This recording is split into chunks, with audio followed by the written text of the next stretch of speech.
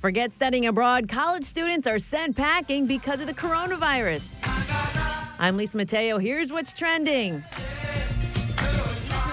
Big universities canceling or cutting short their study abroad programs in countries like South Korea and China. Even in popular countries like Italy and Japan, American college kids are being told it's time to go home. One unlucky senior who was stuck in a Chinese village for 4 weeks is now being quarantined at home in Grand Rapids, Michigan. Finally, lynching makes the list of classified hate crimes. It took only 120 years for Congress to approve it. The bill is named after 14-year-old Emmett Till, who was lynched in Mississippi 65 years ago.